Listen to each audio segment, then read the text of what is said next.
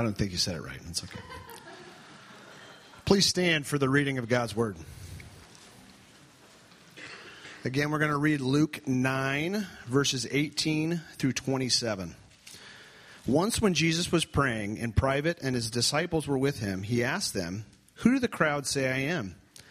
They replied, "Some say John the Baptist, others say Elijah, and still others that one of the prophets of long ago has come back to life.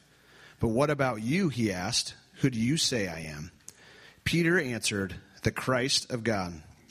Jesus strictly warned them not to tell anyone this, and he said, "The Son of Man must suffer many things and be rejected by the elders, chief priests, and teachers of the law, and he must be killed, and on the third day be raised to life." Then he said to them all, "If anyone would come after me, he must deny himself and take up his cross daily and follow me. For whoever wants to save his life will lose it, but whoever loses his life for me will save it. What good is it for a man to gain the whole world and yet lose or forfeit his very self? If anyone is ashamed of me and my words, the Son of Man will be ashamed of him when he comes in his glory and the glory of the Father and of the holy angels. I tell you the truth, some who are standing here will not taste death before they see the kingdom of God." This is the word of the Lord. Thanks be to God. Thank you, Mr. Clemons.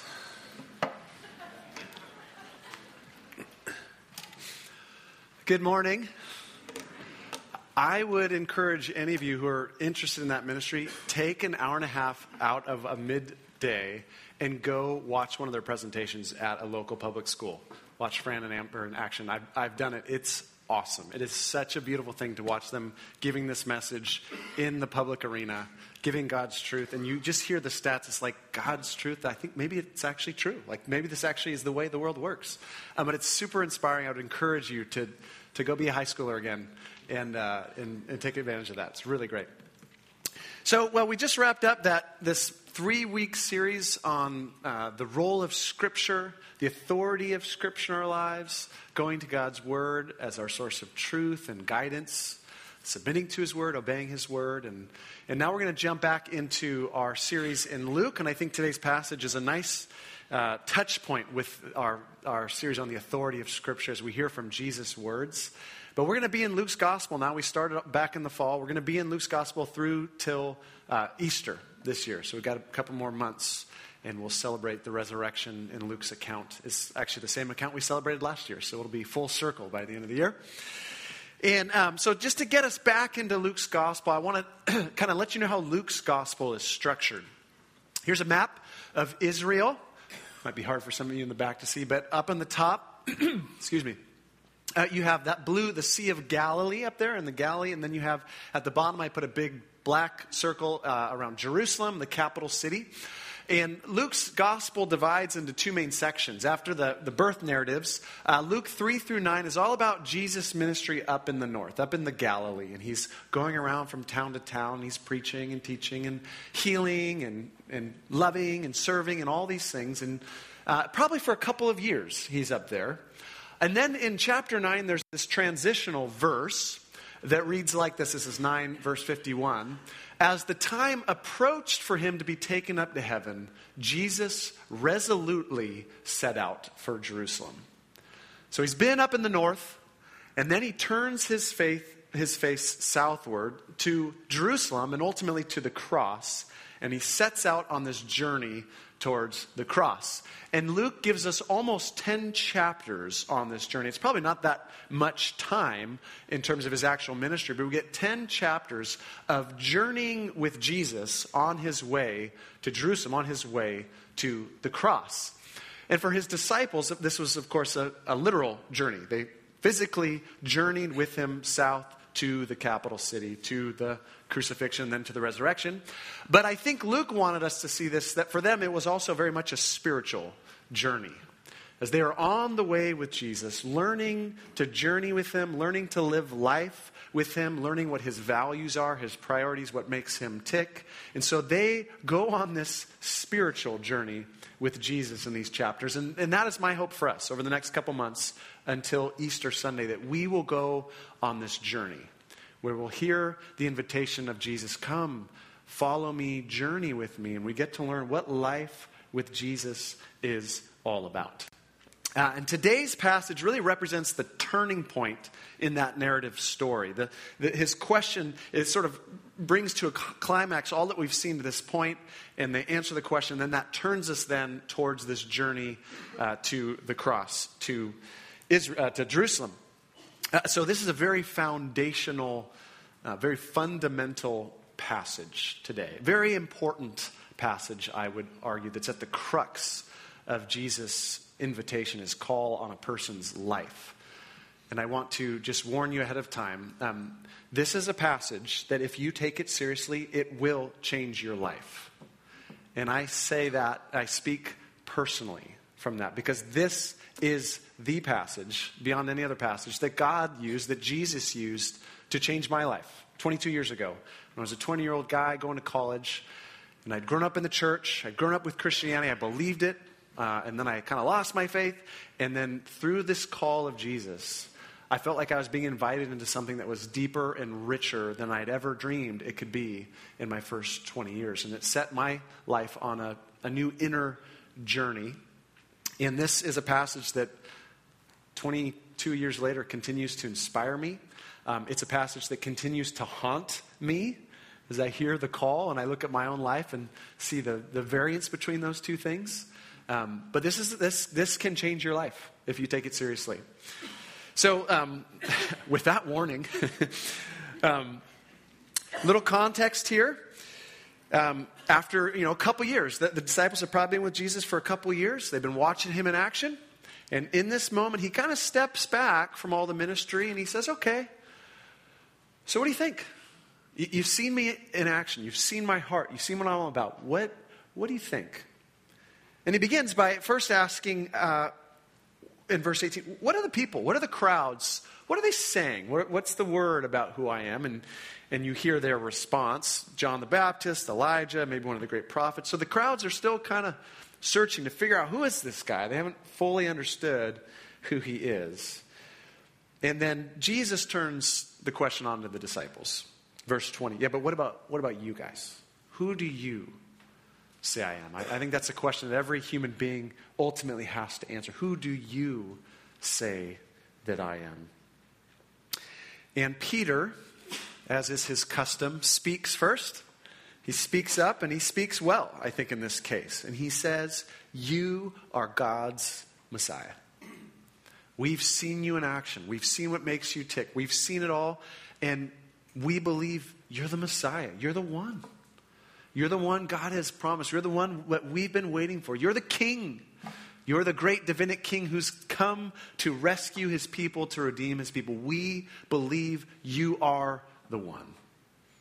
And Peter is absolutely right. That is the right answer. He is the one. And it's this beautiful moment of affirmation. After several years with Jesus, they've seen it all and they are right. Yes, we've got it. You are the Messiah. I think the gospel has been building up to this question and this answer to this point. Okay? Now, I want to suggest that what happens next would have been utterly shocking, unexpected, and almost nonsensical to the disciples after they've identified Jesus as the Messiah. And some of us have heard this story before, so it doesn't surprise us. But what comes next would have made no sense to them. All right, let's look at what Jesus does next. Verse 21. "You're the Messiah," they said. Jesus strictly warned them not to tell this to anyone. They'd be like, "What? Like, isn't that why you've come? Isn't that why you're doing all these miracles? Isn't that why you're teaching? Isn't that why crowds are gathering? So that they can know you're the Messiah. Isn't that why you've come? Yet, don't tell anyone. Strictly warned. Do not say this to anybody." That makes no sense, Jesus. And I think what we'll see from Luke is one of the reasons is because for the way that Jesus is going to be Messiah is so out of line with what the people's expectations of Messiah are, what they would think of when they think of Messiah. It's like, that label is going to be so unhelpful, I don't even want you to use it. Until the whole story's been told, people aren't going to understand, because I've got a completely different way of being Messiah. And that's what he goes on to do in verse 22. He says, let me tell you what it means for me to be the Messiah. It's not going to be this great king who kicks out the Romans and sets up a throne in Jerusalem. No, instead he says this, verse 22.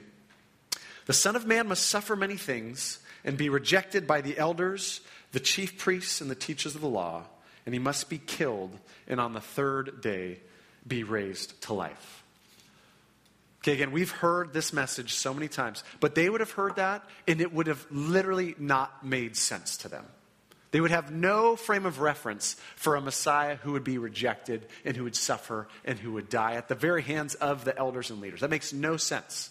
If you read Luke's gospel, it's funny. There's three specific occasions where Jesus, like in very clear language, says to them, guys, here's what's going to happen. I'm going to go to Jerusalem. I'm going to be rejected. I'm going to be killed. I'm going to be raised. And every single time, it's like they just don't get it. Like, let me show you the last one. This is the third time he says this. This is later in the gospel. Jesus took the 12 aside and told them, now you tell me if this is clear or unclear. Okay? We're going up to Jerusalem. And everything that is written by the prophets about the Son of Man, that's himself, will be fulfilled.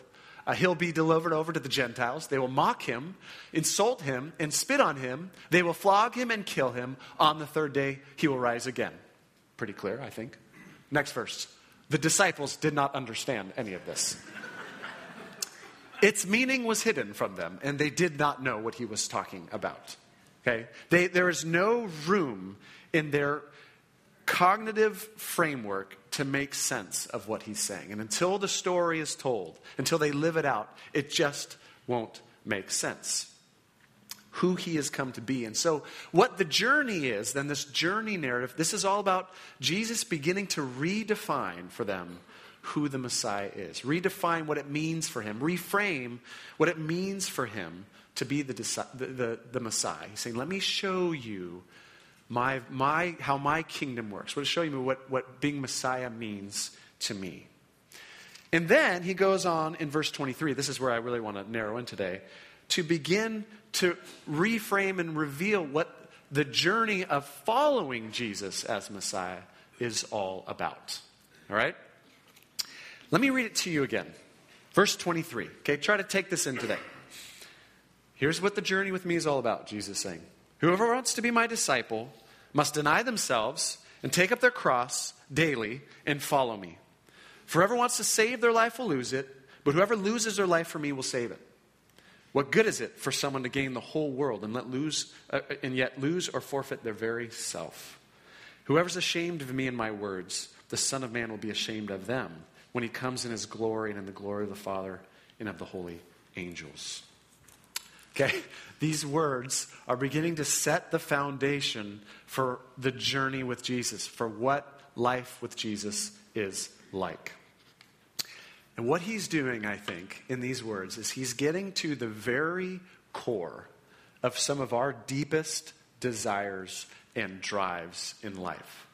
What every human being, what drives us to do what we do and to live the way we live, he is tapping into those deepest desires. There's two words that he uses that I want to highlight before we kind of walk through each verse. The first word is the word self. Okay? You must deny yourself. Or verse 25, what good is it to gain the whole world and yet lose your very self? All right, so I'm going to give you two words here. The first word is the self. So there you are, the self. There's my gender neutral diagram of the self.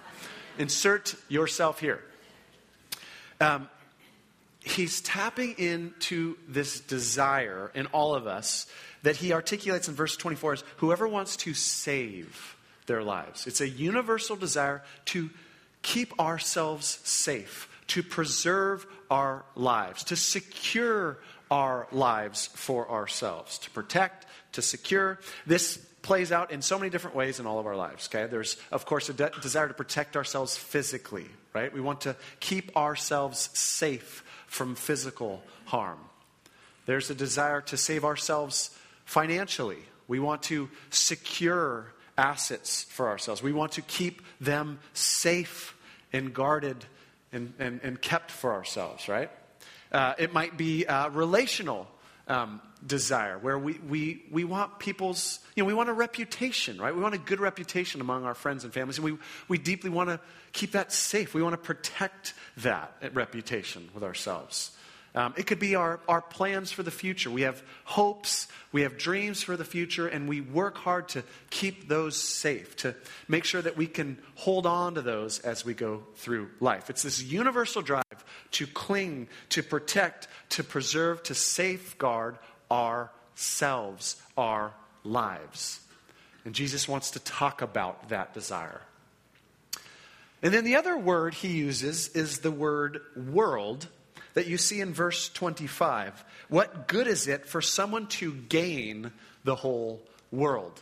So let me give you the next word. This word world. And Jesus says that there's this desire to gain it. Meaning this world that we live in has various things to offer us. And there is this desire to gain those things, to possess those things, to acquire those things for ourselves. And again, that plays out in a bunch of different ways. So we want the world's approval, right? There's an approval that comes from the world, and we desire to gain that for ourselves. We want the riches that this world offers us. We try to acquire them and collect them and gather them and gain them for ourselves. We maybe want the world's power or authority or status that can be found in the world, and we try to gain that. There are certainly pleasures, of course, many, many wonderful pleasures in this world that we want to gain for ourselves. There's comforts and conveniences in this world. It's this universal desire to gain and possess and acquire things from this world. So, taking these two together, these deep, deep human drives, the desire to save the self and the desire to gain the world. And these drives are so ingrained in every single one of us. I feel these two desires every day of my life in profound ways. From the minute I wake up and there's 3 girls who want to play with me, to standing up here and sharing God's word with all of you, to being with friends over a fun dinner, I feel these desires to preserve and save myself and keep myself safe and to gain the things from the world that I long for. And in the midst of those desires, Jesus steps in and he says, "Follow me. Follow me." And what he goes on to say in the rest of this passage is this invitation that I'm offering to you to journey with me. 2 things. 1, it comes with a cost. There's no way around it. It comes with a cost. But it also comes with this amazing reward. And he just kind of lays them out. Here's the cost. Here's the reward. So I want to talk through those together today, and then we'll celebrate communion. So first, let's look at what is the cost. In the midst of this world, what is the cost of following Jesus? Well, let's look at the verses. Verse 23, "Whoever wants to be my disciple," here's the cost, "must deny themselves and take up their cross daily and follow me." Let me put it up here. Deny yourself, take up your cross, and follow me. Here's the first cost. You need to deny the self. And I looked up the original word that we get deny. The word means this: to disregard, to pay no attention to say no to. So Jesus is saying, you know that deep desire to cling and keep yourself safe and preserve your life? You have to let that go. Because you cannot live that way and follow me. You just can't do it because I have to be first. I have to come before your safety and your comfort and your riches and your reputation and your plans and your future. I have to come first. And so you have to let go of clinging to that kind of a life so that you can cling to me instead. You have to deny the self in order to follow me.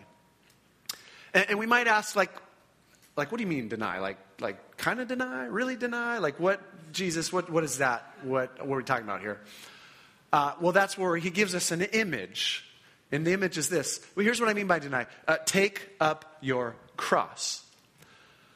So what does that mean? What does it mean to take up your cross? What you need to know is that when Jesus says this in the first century, There are absolutely no religious or spiritual connotations to crosses. No one's wearing crosses, right, on their necks. No one's putting crosses up on buildings to tell you this is a spiritual community that you can come and worship at, okay? There's no religious overtone to a cross. A cross is one thing. A cross is a first century Roman tool of execution. So modern day, we might think of an electric chair, right? Or a lethal injection, or the gallows, whatever century, their form of execution. That's all that a cross means in the first century. And they would all have seen public executions in their day. They've seen this happen. And the image of taking up your cross is what a convicted person would do. Once they were convicted, they would actually literally have to carry at least part of their cross from the place of sentencing to the place where they would be crucified. Jesus himself had to literally do this. And so the image I think Jesus is using is, here's what I mean. I want you to live like that criminal who is carrying the instrument of their own death up to the point of crucifixion. Meaning, live as though you're as good as dead. In fact, live as though you're already dead. What do I mean by deny? I actually mean die. Die to what? Well, die to the self. Die to that desire to cling and hold and keep safe. And die to the world. Die to that desire to acquire and accumulate and get all that this world offers. You have to die if you want to follow me. So hence Dietrich Bonhoeffer's famous words. This is part of the words that changed my life. When Christ calls a man, he bids him come and die. When Christ calls a woman, he bids her come and die. If you want to follow me, Jesus says, death is not something you wait till the end of your life to experience.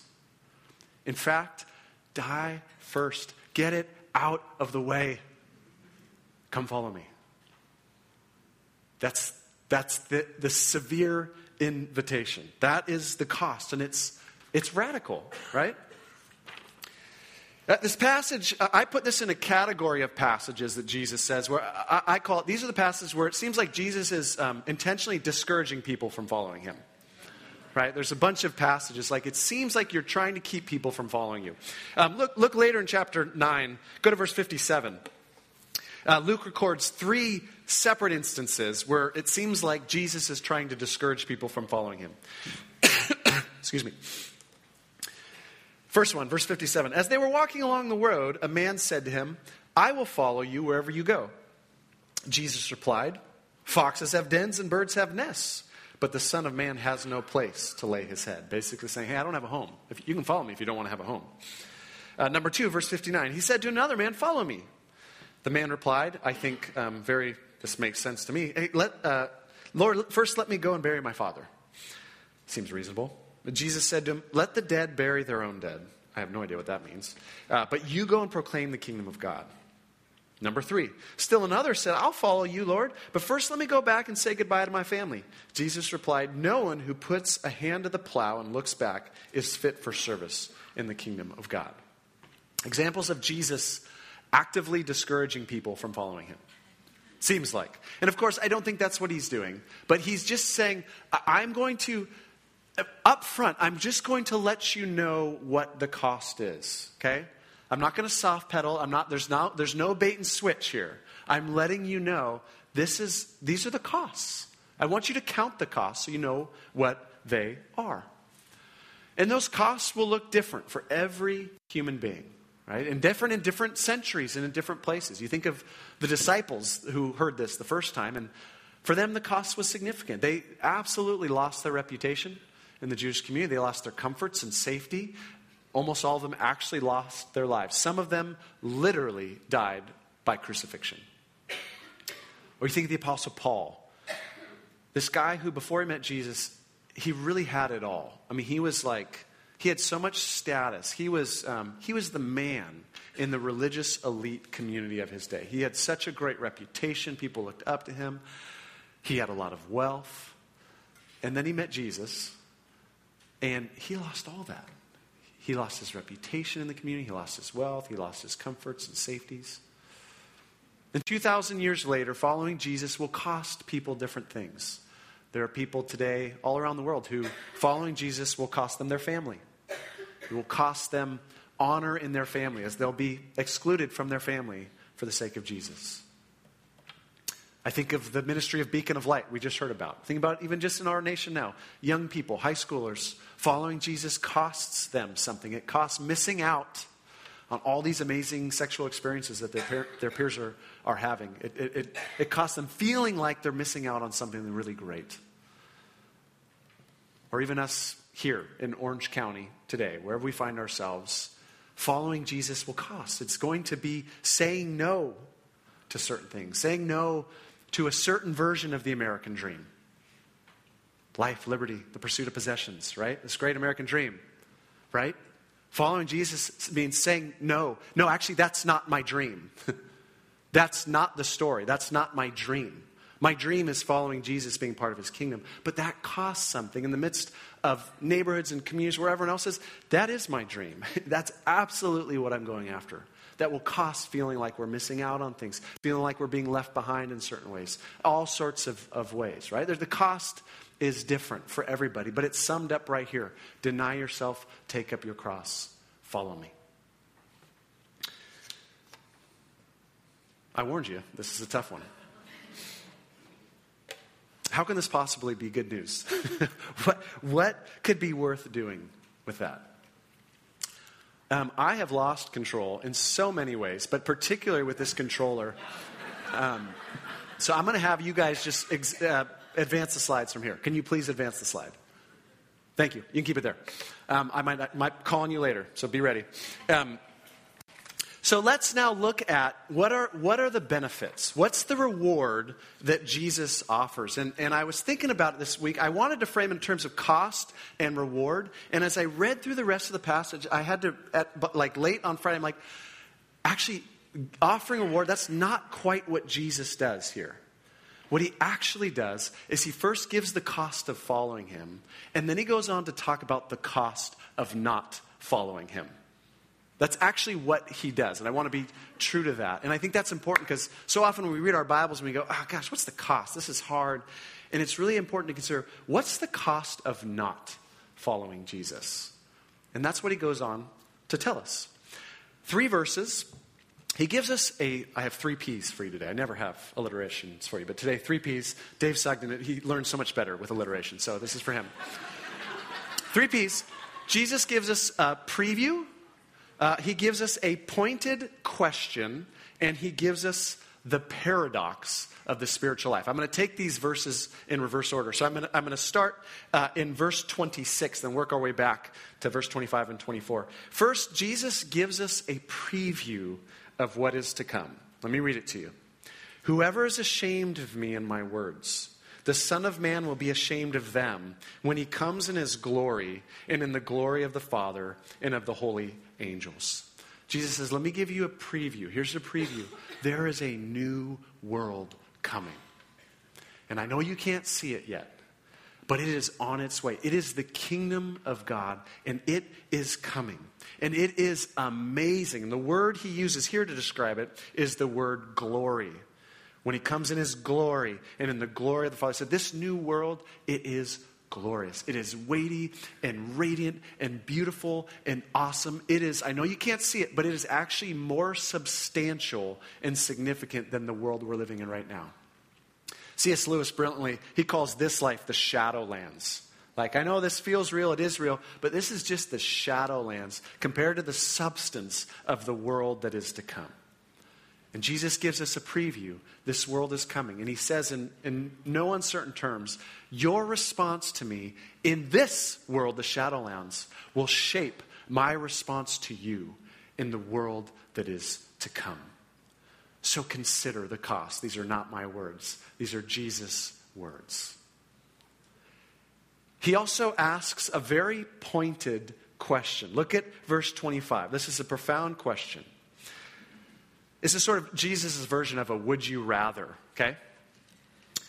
What good is it for someone to gain the whole world and yet lose or forfeit their very self? What would you rather do? What if you could gain everything this world has to offer and yet lose your very self? Would you take up that? Would you go for that?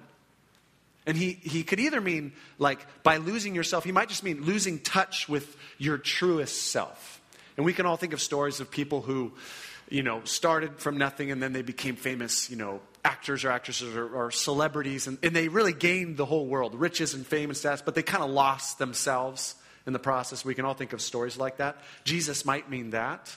I think he actually means something even deeper than that. I think he's saying, what if in this life you could gain everything that this life has to offer, but it would mean you would lose yourself for eternity. You would miss out on that coming world. You could have it all for 80 years and miss it for eternity. Would you take that trade-off? What would you rather do? He's saying. And then he goes, in verse 24, gives us one of the paradoxes of the spiritual life. One of the upside down ways that life works. Verse 24, whoever wants to save their life will lose it. But whoever loses their life for me will save it. So the way that life works is so upside down. If you try to cling to your life, if you try to protect it and preserve it at all costs, the great irony is this. You will end up losing the very thing you're trying to keep so safe. And you'll lose it for eternity. But the opposite is true. If instead of trying so hard to keep it safe, if you actually let it go and give it away for me, join yourself to me, give it away in service to me in my kingdom, the very thing you feel like you're losing, you will actually gain. You will gain a deeper version of yourself, a fuller, the self you most want to be, and you will gain it for all eternity. It's very counterintuitive. But what you lose will be what you gain in my kingdom. This is how it works. So that's what Jesus does. There's this invitation, follow me. And he basically lays out the cost. There is a cost to following me, and there is a cost to not following me. But let me just, in case you've missed it, let me just lay out the options, okay? Here's the life. You can either live this life where you're trying so hard to save and preserve the self and to gain all that the world has to offer you. Or you can live a life where you let go of all that and you come and you follow me. You live, you find your identity in me, and you live with me and for me. And I think he's saying, you know what? They both have a cost. They really do. But man, I mean, if you could see the two options from my vantage point, I think Jesus would say, if you could really see clearly from my perspective, you'd realize, man, this one here, this is your only play. Like, this is the only one that makes sense. This is the only one that is the reasonable thing to do. And so in that sense, when you hear from that perspective, I think it's helpful to realize this call that at first feels so harsh and severe, it's actually this really gracious invitation from Jesus, where he's saying, hey, follow me. I am not trying to rob you of yourself. I'm actually trying to give you your truest self and give it to you for eternity. It's the self that you are created to be, the self you most long to be. I want to give it to you. You can find that self in me. I'm not trying to rob you of all the fun of this world. I'm actually trying to give you a world that is beyond your wildest imaginations. You can't even fathom how beautiful and amazing it will be. And that's the world I'm trying to give you. So come and follow me. Journey with me, walk with me, be with me. I was thinking this week of his words in John. I have not come to kill and steal and destroy. I have actually come that you could have life and have it to the full and have it forever. That's the gracious invitation and the severe command all in one. So stepping back from this, I was thinking this week, I wish we could interview different people who have chosen this path and those who've chosen this path. And even in Scripture, I was thinking of several characters in Scripture. For instance, Sam, if you would put up, I was thinking of the 4 fishermen. Here's 2 of them that Jesus came to, Peter and Andrew and James and John, and he said, hey, come follow me. And the passage says they just left everything. They left their jobs, they left their homes, and they went and followed him. And I wish we could interview them now, 10 years after that decision, and just ask them, tell me about their journey. What have been the costs? What have been the rewards? And I imagine they would have a lot to say on both sides. This has cost a lot. This has been a hard journey. But I would bet they would say, man, it's been worth it. The rewards have been above and beyond whatever it's cost us. And of course, if we could interview them 1,000 years later, I think they'd say, yeah, the rewards have really been worth it. Contrast that with another person in the Gospel of Luke. This is a guy who we know of as the rich young ruler. Later on in Luke. And this was a man who was a very good man. He was moral, he was good, he was religious, he was wealthy, he had a good reputation, he seemed to be a sincere guy. And he was asking Jesus, what do I need to do to inherit life? And Luke tells us that Jesus looked at this guy and he loved him. Like he saw into his heart and he loved him. And he knew what this guy needed. He's like, well, here's what you need to do. You actually need to sell all your stuff. Give it away to the poor. And then follow me. For you won't be able to cling to me because you've got all this stuff and your heart will keep clinging to it. So that you need to do that. It's a cost. I get it. It's a big cost. But do it. Come follow me. You'll have life. And this guy looked at it. He's like, oh, man. It says that he went away sad because he had many possessions. And he looked, the cost was too high for him. He's like, I can't take you up on that offer. But I think it'd be interesting to be able to interview him 10 years later and ask him go back to that encounter. What's your life been like that? What's been the benefit of not following Jesus? What's been the cost? And it'd be interesting to hear his story. And of course, it'd be interesting to interview him 1,000 years later. What have been the benefits? What have been the costs of following Jesus? There are costs, Jesus says. But really, this is the only way. This is the best way.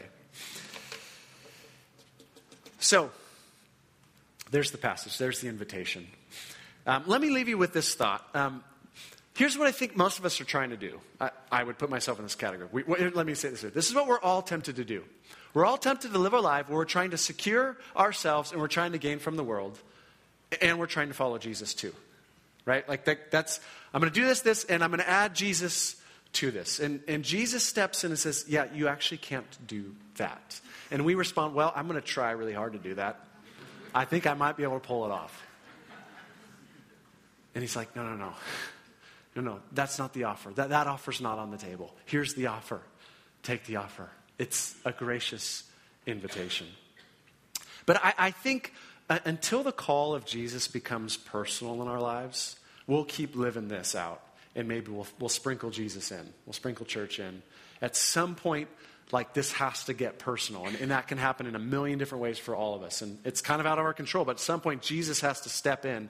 And these words, we have to experience. You come follow me. I'm talking to you. And you have to experience that. And there's a million ways that can happen. It could be through a book. That's how it happened for me. It could be through scripture. It can be through a conversation. It can be through tragedy. It can be through so many different circumstances. This has to become personal. And then the question is, will we answer the call or not? And that's the invitation. Journey, answer the call. Last thought, how do you do this? I mean, this is like such a radical passage, right? How do we do this? And there's a word that I want to leave you with that's in this passage. Look again one last time at verse 23. I think this is the takeaway. Whoever wants to be my disciple must deny themselves and take up their cross, what? Daily. And follow me. That's how do we do this? We do it daily. We do it one day at a time. One moment at a time. And I hear this response to this passage often. It's this response. We kind of have a flair for the dramatic in our culture. I don't know if you've picked that up. But I'll often talk about a passage like this, and someone will come up to me afterwards. Like, so what am I supposed to do? Just sell everything, move to Africa, and become a missionary? Right? I hear that all the time. And what that actually is, it's a self-protective response, where we create this really drastic, extreme example, and we're like, well, surely I'm not supposed to do that, so then I just won't do anything. It's kind of what we do internally. And so I want to say, no, let's come off the ledge. And let's work on daily. Like this doesn't have to be dramatic. It doesn't have to be sexy. It doesn't have to be miraculous. These are daily moments in the mundane, average, ordinary seconds and moments of our lives. Making small decisions. Jesus, free me from this desire to cling to myself, to possess all these things. Free me up to choose you in this moment. Free me up to follow you in this moment. Jesus, I'm looking at my phone. There's these 3 kids that want to play with me, right? Lord, okay, I want to be present. Simple as that, right? Here's some money. I kind of want to buy this. What would it look like? Maybe no. Maybe I'll give that here. Maybe I'm going to take those 50 yards of walk across the street to the neighbor and begin to engage in a loving conversation with them. These very small things that maybe no one ever sees, but that we see and that is real and that Jesus sees and honors. I'll leave you with a prayer that one of you shared with me. This is actually from the 12 Steps. This is a great morning prayer. Lord, relieve me of the bondage of self. I like that phrase, that I can better do your will. What a great moment-to-moment prayer. Lord, relieve me of all of this, that I can better be with you, find my identity in you, do your will. So with that, let's pray, and then we'll celebrate communion together.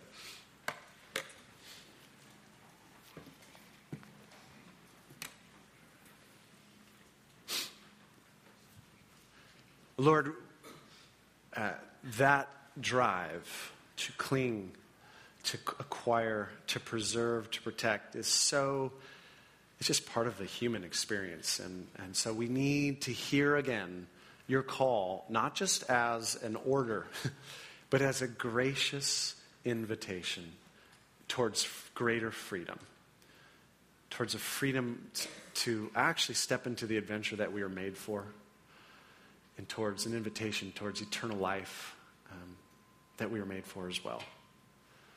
So I pray, even as we sit now, as we celebrate your death, the way that you denied yourself for our sakes, that this might be a time where you speak into our lives, where your Spirit prompts us, guides us, moves us, that we walk out of here on the journey in a deeper way, on the journey with you, more freed from other journeys to pursue you, to be known and loved by you, Lord. So, we offer ourselves. Have your way with us, we pray in Jesus' name. Amen.